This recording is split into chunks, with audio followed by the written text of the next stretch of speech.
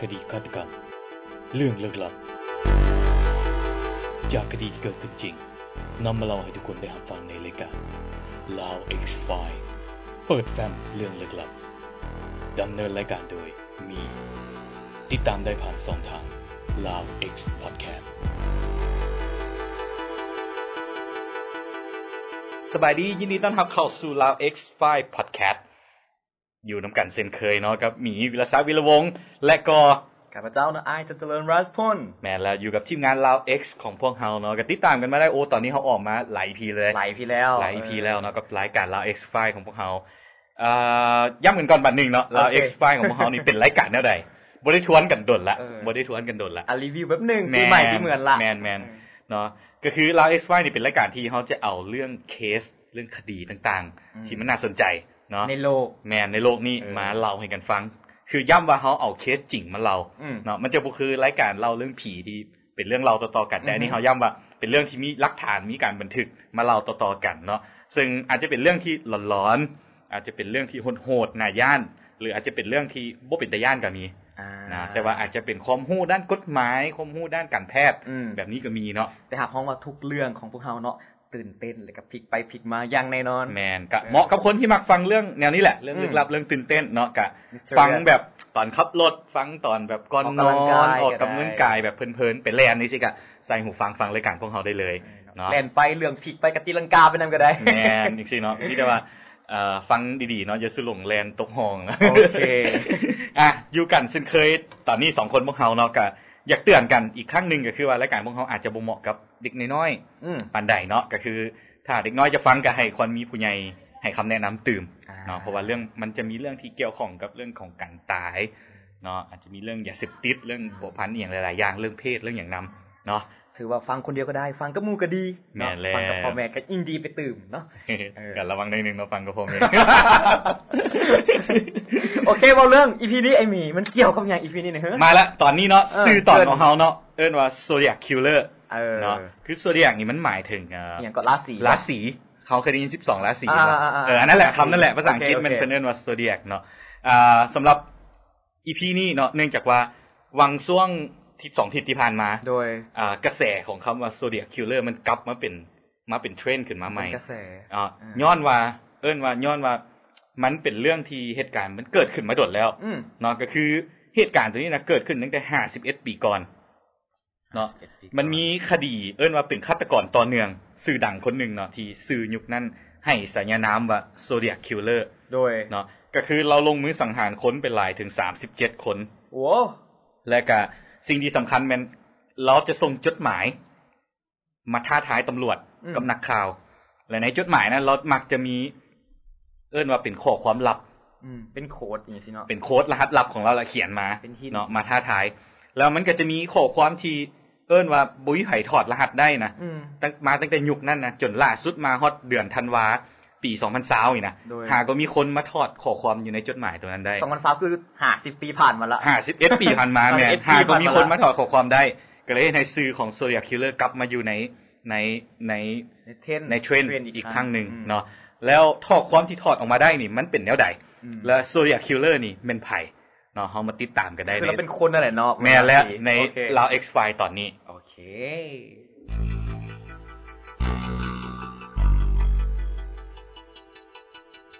ไอ้หมีเว้าเรื่อง Zodiac Killer นี่เดี๋ยวคอนเฟิร์มอีกวันนึงเราเป็นคนมันบ่คนโอเคคือเป็น Zodiac ซะเนาะคันไผก่อนหน้านี้มันจะมีหนังเรื่องนึงชื่อเดียวกันเลยโดยอันเนื่องจากความปริศนาของฆาตกรคนนี้นะก็เลยมีการจับมาสร้างเป็นหนังแต่ว่าหนังของเพิ่นจะออกไปแนวแบบฟิกชั่นแบบแฟนตาซีไปเลยประมาณแบบเกี่ยวกับเรื่องของการโลกคู่ขนานข้ามเวลาอย่างแบบนี้นะนำแสดงโดยอันนั้นนะโรเบิร์ตดาวนี่จูเนียร์ที่แสดงเป็นไอรอนแมนไปซ้อเบิ่งหนังเรื่องนั้นม่วนเนาะหนังเรื่องนั้นม่วนแต่ว่าอันนี้เฮาจะมาเบิ่งความเป็นจริงบ่แม่นหนังเนาะเฮ็ดว่าดังแฮงเด้นี่ดังยุคนั้นดังเลยปะโธคือว่า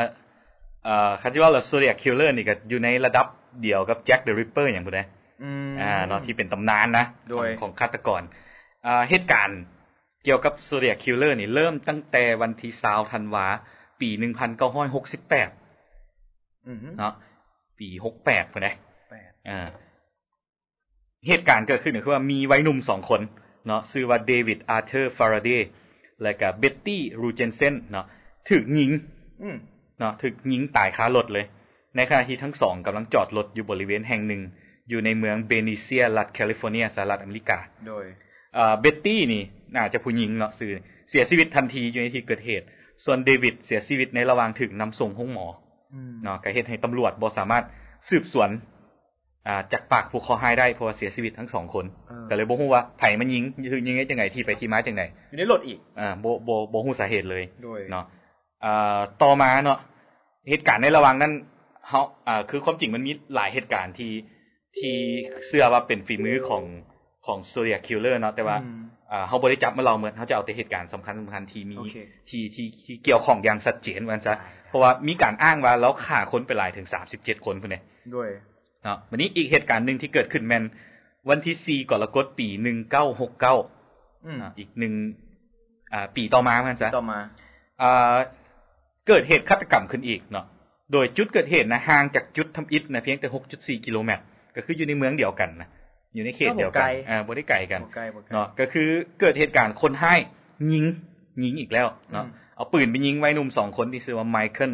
เรโนมาโซและก็ดารินอลิซาเบธเฟอริน2วัยรุ่น2คนนี้ขี่รถมาจอดอยู่บริเวณเดินกอล์ฟหลังจากนั้นมีคนให้ขับรถมาจอดใกล้ๆแล้วก็ไขประตูลงรถมายิงทั้ง2คนเลยเนาะเหตุการณ์นี้ดารินนี่เสียชีวิตทันทีเนาะในขณะที่ไมเคิลบาดเจ็บสาหัสและได้รับการส่งเข้าห้องหมอและรักษารอดชีวิตมาได้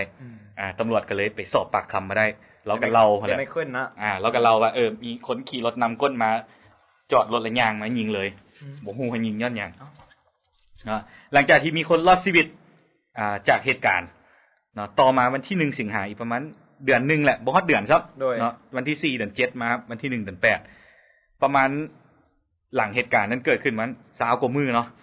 ก็มีคนให้ส่งจดหมายไปหาสำนักข่าวท้องถิ่น3แห่งเนาะก็คือมีสำนักข่าวซานฟรานซิสโกโครนิโคลมี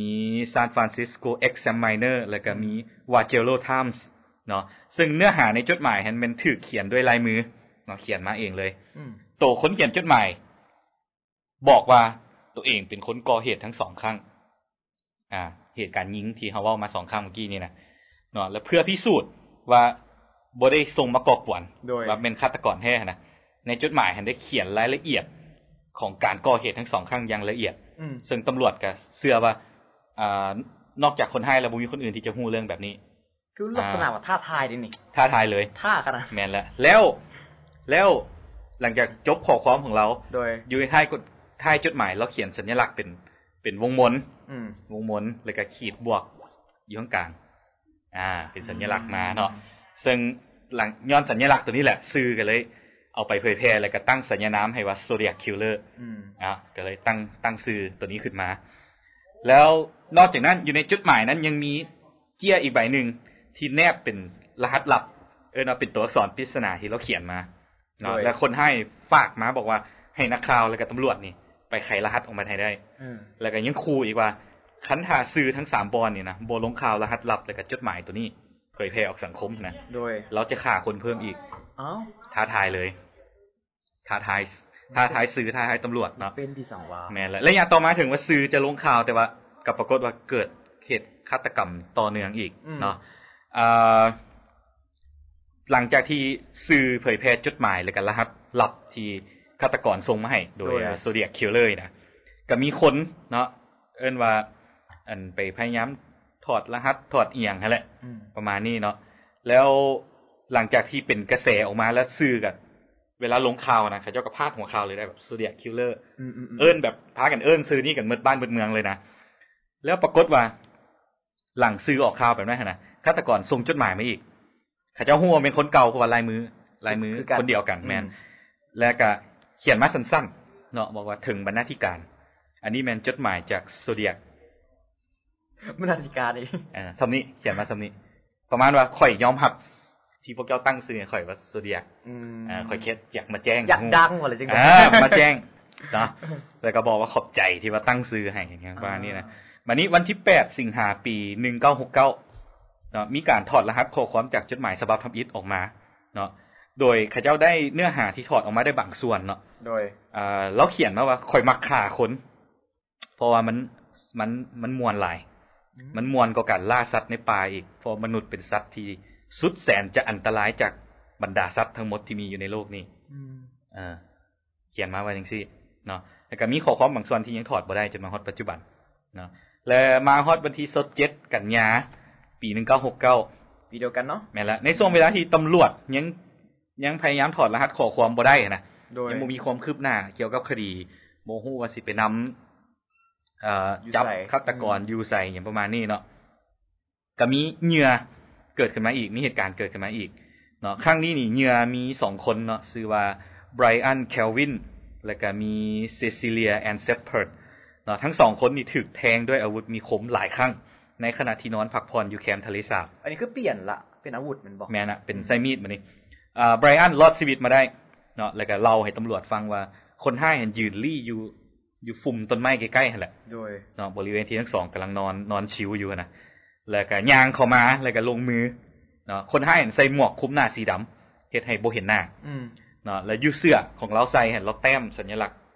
อันนั้นแหละการนี่เนาะวงมนบวกวงมนบวกกันอยู่กลางเฮ็ดให้ฮู้ว่าแม่น Zodiac Killer เนาะแล้วก็ไบรอันนี่ได้บรรยายรูปร่างลักษณะของคนร้ายให้ตำรวจโดยบอกว่าน่าจะสูงอยู่ประมาณ176หา182เซนประมาณระหว่างนี้หาตัวเลขที่แน่นอนบ่ได้เนาะแล้วก็เป็นคนที่ค่อนข้างรูปร่างใหญ่น้ำหนักน่าจะประมาณหา113กิโลตัวใหญ่อยู่แม่นแล้วก็สังเกตเห็นผมที่มันวิดออกมาจากหมวกนะเป็นสีน้ำตาลเห็นปลายผมน้อยนึงผมยาวด้วยนี่และต่อมาอีกนี่นะคือเหตุการณ์แบบเกิดขึ้นในปี69หั่นแบบต่อเนื่องเลยในวันที่11ตุลาปี69 Zodiac Killer ยิงคนขับรถแท็กซี่เนาะคนขับรถแท็กซี่นี่ชื่อว่าพอลสไตน์เนาะจุดเกิดเหตุนี่เป็นเขตชุมชนแห่งหนึ่งอยู่ในเมืองซานฟรานซิสโกแหละซึ่งเหตุการณ์ครั้งนี้เห็นมีจุดสำคัญเนาะก็คือว่าเนื่องจากมันอยู่ในเขตชุมชนน่ะนะเวลายิงปุ๊บนะมีคนได้ยินเสียงปืนก็จะกระฮู้ไปแล้วแล้วก็มีคนเอิ้นว่าเห็นผู้ต้องสงสัยน่าจะเป็นคนร้ายว่าซั่นซะเนาะเขาเจ้าก็รีบแจ้งตำรวจว่ามีเหตุการณ์ยิงกันแล้วก็เห็นคนร้ายเห็นเป็นชายผิวขาวอายุน่าจะประมาณ25-30 ปีแล้วก็สูงประมาณ176เซนซึ่งก็ไปสอดคล้องกับคำให้การของ176เมื่อกี้นี้ผู้เมื่อกี้นี้ให้การข้อมูลที่ได้นี่ค่อนข้างชัดเจนแล้วก็อยู่ในพื้นที่ชุมชนเราต้องฆาตกรกำลังหลบหนีตำรวจน่าจะเข้ามากวดสอบพื้นที่แล้วก็นำหาผู้ต้องสงสัยได้ในทันทีนะแต่ว่ามันก็เกิดเหตุที่บ่คาดฝันเกิดขึ้นก็คือว่าหลังจากที่ได้รับคำแจ้งการจากผู้พยานที่พบเห็นในที่เกิดเหตุการสื่อสารหรือว่าการแจ้งหากันระหว่างตำรวจเขาจะว้อหากันว่าให้ไปกวดสอบบ่นี่นะปรากฏว่าเกิดข้อผิดพลาดขึ้นบ่ฮู้ว่าไปสื่อสารกันจังไงจากคนให้ที่เป็นชายผิวขาวกลายเป็นคนให้ที่เป็นชายคนผิวสีเนาะแล้วปรากฏว่าตำรวจ2คนที่ไปฮอดที่เกิดเหตุนะขับรถสวนกับคนให้ปานว่าเขาเจ้าหมายความว่าขี่ไปแล้วสวนกับชายผิวขาวคนนึงกำลังย่างหนีนะแล้วตำรวจบ่ได้สงสัยบ่ได้จอดเพราะว่าตอนนั้นในหัวคือแต่ว่าต้องเป็นคนผิวดำแล้วก็สวนกันไปเนาะหลังจากเหตุการณ์ครั้งนั้นจบอีก 2-3 มื้อต่อมาZodiac Killer เขียนจดหมายมาหานักข่าวแล้วก็บอกว่าเราเป็นคนขับแท็กซี่แหละแล้วก็ยังบ่พอยังย่างสวนกับตำรวจอีกแบบส่งมาเย้ยน่ะบอกอีกแบบส่งมาเย้ยน่ะบอกว่านี่ย่างสวนเลยมื้อนั้นน่ะตำรวจ2คนย่างไกลเจ้าแบบสุดๆน่ะแล้วตำรวจนี่ก็ถือแบบวิพากษ์วิจารณ์อย่างหนักเลยแบบเกือบสิจับได้แล้วแต่ว่าการสื่อสารไปผิดพลาดว่าไปเป็นคนผิวสีได้จังได๋เนาะแต่ว่าเหตุการณ์ในครั้งนี้ก็เห็นให้ตำรวจนี่สามารถเก็บกำเรื่องลายนิ้วมืออยู่ในรถโดยเนาะแล้วก็มีพยานที่ให้รูปร่างใบหน้าอย่างต่างๆได้เนาะก็ถือว่าได้ทั้งลายนิ้วมือได้ทั้ง DNA แต่ว่าก็ยังบ่สามารถสืบหาได้ว่าไผเป็นคนให้เนาะแล้วนอกจากนั้นเนาะวันที่20บัดนี้นะเหตุการณ์เกิดมาอีกเมื่อกี้นี้คดีตัวนั้นเกิดขึ้นที่11ตุลาเนาะบัดนี้วันที่20ตุลาเดือนเดียวกันแหละมีรายการโทรภาพตัวนึงเนาะชื่อว่า AM San Francisco ได้จัดรายการขึ้นแล้วเขาเจ้าก็ออกข่าวหรือว่าอ้างเนาะว่าเขาเจ้าได้รับโทรศัพท์เนาะติดต่อมาจาก Zodiac Killer โดยเนาะซึ่ง Zodiac Killer นี่ขอแบบว่าสามารถโทรสัมภาษณ์สดๆออกรายการได้แล้ว Zodiac Killer บอกว่าให้เอิ้นเราว่าแซม เนาะให้เอิ้นชื่อว่าแซมโดยถ่ายทอดสดให้ฟังถ่ายทอดสดเลยแบบบ่ตัดเลยเนาะชื่อแซมเอาเสียงเอาแต่เสียงติแม่นแล้วเอาแต่เสียงบ่เห็นหน้าคนที่ชื่อแซมนี่ก็อ้างว่าเป็น Zodiac Killer แล้วก็ได้เว้าในรายการว่าเราต้องการความช่วยเหลือแล้วก็บ่อยากถูกจับเข้าห้องอบแก๊สยุคนั้นอาจจะแบบคันฆาตกรแล้วเอาเข้าแบบลมแก๊สตายเลยจังซี่นะแล้วบอกว่าคดีหนักเลยเนาะแล้วบอกโอ้ข่อยเฮ็ดคดีหนักแล้วข่อยบ่อยากเข้าห้องจังซี่เนาะ2อาทิตย์ต่อมาหลังจากที่มีการสัมภาษณ์แซมนี่นะหมอแซมนี่ออกโทรภาพเนาะก็มีจดหมายมาจาก Zodiac Killer ส่งไปหานักข่าวสำนักข่าว San Francisco Chronicle เนาะโดยพร้อมกับอักษรปริศนาเนาะคือเทื่อนี้มาบ่มีคำเว้าธรรมดาเลยมีแต่มาแบบตัวอักษรปริศนาล้วนๆเนาะที่บ่มีไผถอดข้อความได้นั่นคือจดหมายฉบับสุดท้ายที่นักข่าวได้รับจาก Zodiac Killer โดยเนาะและข้อความในจดหมายนั้นเนาะก็ผ่านมา51ปีเนาะจนในเดือนธันวาคม2020มีคนมาถอดรหัสก็เดือนนี้แม่นแล้วหาก็สดๆร้อนๆเลยเนาะก็คือคันนับจากตอนที่รายการเฮาออกอากาศก็น่าจะผ่านมาแล้ว 2-3 อาทิตย์แต่ว่าตอนที่เฮาอัดกันอยู่นี่หาก็สดๆเลยเนาะอาทิตย์แล้วนี้อาทิตย์แล้วนี้แล้วกลุ่มที่ถอดรหัสได้เนาะมีเดวิดมีคนชื่อว่าเดวิดคนนี้เป็นนักพัฒนาเว็บไซต์เนาะแล้วก็มีหมู่อีกคนนึงชื่อว่าแซมเบรกเป็นนักคณิตศาสตร์แล้วก็มียานฟานไอซ์เป็นวิศวกรด้านซอฟต์แวร์3คนนี้ได้ร่วมกันสร้างโปรแกรมคอมพิวเตอร์ตัวนึงเนาะเพราะว่ายุคนี้เฮามี machine learning นะเขาเจ้าก็ใส่โปรแกรมตัวนี้ขึ้นมาแล้วให้ระบบมันพยายามถอดข้อความปริศนาของ Zodiac Killer ออกมาเนาะเขาเจ้าพบว่ารหัสมันบ่ได้ยากดอกคือมันเป็นรหัสที่มันเป็นวิธีการใส่รหัสแล้วปีนความแบบนั้นแบบนี้นะซึ่งมันบ่ได้เป็นเรื่องรหัสที่มันใหม่เนาะก็เป็นของยุคนั่นแหละเพียงแต่ว่าสิ่งที่ฆาตกรเขียนแล้วเห็นให้มันถอดได้ยากย้อนว่ารหัสแต่ละตัวนะมาคนละแพทเทิร์นคนละแบบแทนที่ปกติเวลาเฮาเฮ็ดรหัสให้คนไปถอดเนาะหมดข้อความมันจะเป็นแพทเทิร์นเดียวคันเฮาจับแพทเทิร์นได้ตัวนึงเฮาจะไขได้ทุกตัวเลยแต่นี่แต่ละตัวมันมาคนละแพทเทิร์นแบบให้มันเสียเวลาคันเอาคนมานั่งแกะแต่ละอันซัวสิหลายปีก็พอแล้วเขาเจ้าเอาเข้าโปรแกรมคอมกันเลยถอดออกมาได้แต่ที่ประเด็นคือเฮาขอคัดแป๊บนึงคือมีคนสื่อแซมใน3คนนี้ที่ถอดรหัสได้หั่นน่ะบ่น่าจะเกี่ยวกันบังเอิญน่าจะบังเอิญหรือว่าโอ้บ่อยากพิสูจน์ว่าบ่เป็นตัวเองบ่หรือว่าจังไงอันนี้ก็บ่ฮู้เนาะอันนี้เฮาก็มาลุ้นกันเนาะว่า51ปีโดยของคดีปริศนาที่บ่มีไผที่ยังจับตัวคนร้ายบ่ได้แล้วก็ข้อความจดหมายที่บ่มีไผถอดรหัสได้มาตลอด50ปีนะมันเป็นหยังเนาะปรากฏว่าผลของการถอดรหัสออกมานะได้ข้อความประมาณว่าให้ชื่อว่าจดหมายฉบับนี้เราส่งมาหลังจากที่มีการสัมภาษณ์แซมออกโทรทัศน์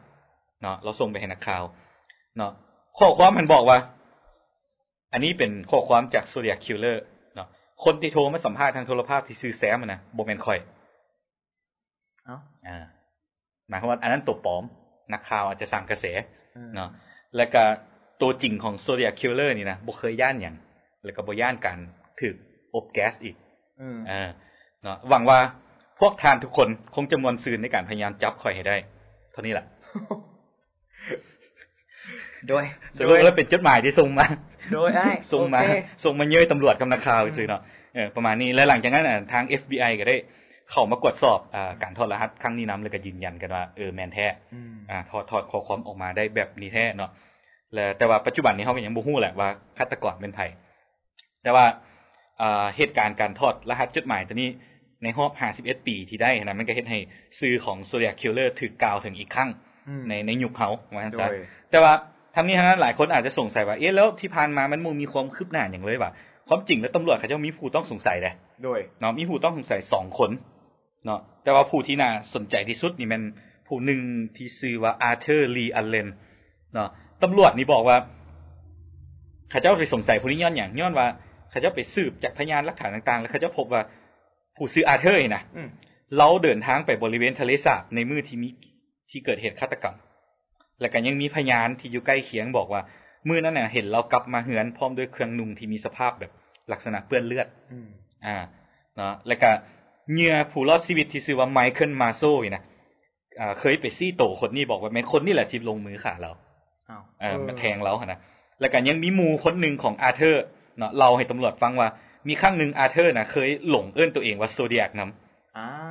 แล้วก็นอกจากนั้นอาร์เธอร์นี่ยังเคยถูกจับเข้าคุก3ปีย้อนคดีไปลวนลามเด็กน้อยและความสอดคล้องเป็นจังซี่ในระยะ3ปีที่อาร์เธอร์อยู่ในคุกนี่นะตำรวจและนักข่าวบ่เคยได้รับจดหมายหรือว่ามีเหตุฆาตกรรมของโซเดียกคิลเลอร์เลยหายไปเลยช่วง3ปีที่ติดคุกแต่ว่าเนื่องจากว่าถึงมันจะมีเข้าโค้งที่น่าจะแม่นนะแต่ว่าตำรวจก็บ่สามารถจับอาร์เธอร์ได้เนื่องจากว่าลายนิ้วมือบ่กงกับลายนิ้วมือที่เก็บได้อยู่ในรถแท็กซี่ DNA ก็บ่กงกันDNA ที่มานำจดหมายกวดแล้วก็บ่กงกับของอาร์เธอร์เนาะแล้วก็เฮาก็บ่ฮู้ว่าความจริงเป็นจังไงแต่ว่าอาร์เธอร์นี่เสียชีวิตในปี1992ก็บ่ฮู้อีกว่าผู้นี้แม่นหรือบ่แม่นอีกคนนึงคั่นเขาเจ้าไปสงสัยย้อนว่าเรามีลายมือคล้ายๆกับลายมือที่อยู่ในจดหมายโดยแต่ว่ากวดแล้วกับ DNA บ่กงลายนิ้วมือบ่กงก็หลุดข้อสงสัยไปเนาะก็คดีนี้ก็เลยเฮ็ดให้ยังเป็นปริศนาอย่างต่อมาเนาะแต่ว่าทีมที่เขาเจ้าถอดรหัสนี่เขาเจ้าก็บอกว่าเขาเจ้าก็ตั้งรวมตัวกันแล้วอยากเฮ็ดเพื่ออุทิศถึงเหยื่อที่ถือฆาตกรรมเนาะแล้วก็อยากให้มีการแบบว่าพยายามสืบหาคนให้ได้ถึงว่ามันจะผ่านมาแล้วหลายปีเนาะแต่ว่าคือว่าแหละทั้ง FBI ก็บอกว่าคดีนี้มันก็ยากแล้วเพราะว่าเจ้าหน้าที่ที่เป็นผู้ดำเนินคดีในยุคนั้นนะปัจจุบันนี้ก็บ่ตายก็เกษียณหมดละเครื่องศตวรรษแม่นละก็เลยคนที่2เนี่ยยังอยู่บ่ คนที่1เนี่ยอาร์เธอร์นี่ไปแล้วคนที่2ยังมีชีวิตอยู่แต่ว่าผู้นั้นหันหลักฐานน้อยแฮงบ่ใกล้เลยแต่ว่าเพียงแต่ว่าลายมือคือกันบ่ฮู้ว่าตำรวจไปซ่อมมาจากไสเนาะจะซอฟกว่าเนาะหลักฐานซอฟกว่าแต่ว่าผู้อาร์เธอร์นี่มีแบบสอดคล้องค่อนข้างหลายแต่ว่าก็เฮาก็บ่ฮู้ว่าแม่นบ่เนาะแต่เราก็เสียชีวิตไปแล้วก็เฮ็ดให้Zodiac Killer นี่ก็ถือว่าเป็นหนึ่งในฆาตกรต่อเนื่องที่ยังลอยนวลและก็ยังบ่ฮู้ว่าเป็นไผจนฮอดปัจจุบันแม่นละ50กว่าปีเนาะหลังจาก51ปีหลังจาก197บ่แม่น1969โอ้โหได้ฮู้ไปก็เซฟไปเนาะแม่นไปใส่กัดระวังหั่นแหละไปเที่ยวใส่ก็ได้เนาะก็ถือว่าเป็นเรื่องราวในอดีตที่บางคนอาจจะไปเห็นข่าวซ่องเนี่ยแหละว่าอีหยัง Zodiac Killer บ่เคยฮู้เฮาก็เอามาเล่าให้กันฟังเนาะฟังเบิ่แล้วเนาะอย่าลืมให้หมู่ฟังพร้อมเด้อแม่นก็อย่าลืมแนะนำเรา X5 Podcast ต่อๆกันไผมักถึกใจจังไงก็ตำหนิติชมกันเข้ามาได้เนาะมักแบบนี้หรือว่าบ่มักแบบนี้หรือว่าอีหยังก็สามารถแจ้งพวกเราได้คือว่าคอมเมนต์พวกเราได้เนาะและที่สำคัญคือสามารถติดตามพวกเราได้ทุกช่องทางเนาะทั้ง Facebook อยู่ Facebook ทำให้เขาจะให้ลิงก์แล้วก็ทั้ง YouTube Channel Lao X แล้วก็ที่สำคัญแม่นpodcast platform คือ Google Podcast กับ Apple Podcast ทุกช่องทางกันเลยทีเดียวไป Subscribe ไปโหลดไปกดติดตามไปโหลดเดี๋ยวมีตอนใหม่มามันก็จะเตือนนะเพื่อจะบ่พลาดข่าวสารดีๆจากพวกเราที่สำคัญคือเฮามีทุกวันศุกร์ออกอากาศทุกวันศุกร์เนาะเฮาจะปล่อยตอนใหม่ทุกวันศุกร์เนาะก็ติดตามกันได้เนาะอย่าลืมฝากรายการนี้ไว้นำรายการยังมีรายการอื่นๆที่พวกเราจะปล่อยในอนาคตของทาง Lao X Channel พวกเราก็ให้ติดตามกันไว้เช่นกันเด้อเนาะตอนนี้คือสิได้เวลาสมมาพาควรแล้วแหละเนาะเนาะทั้ง2คนพวกเราก็สิได้ขอกล่าวคำว่าสบายดี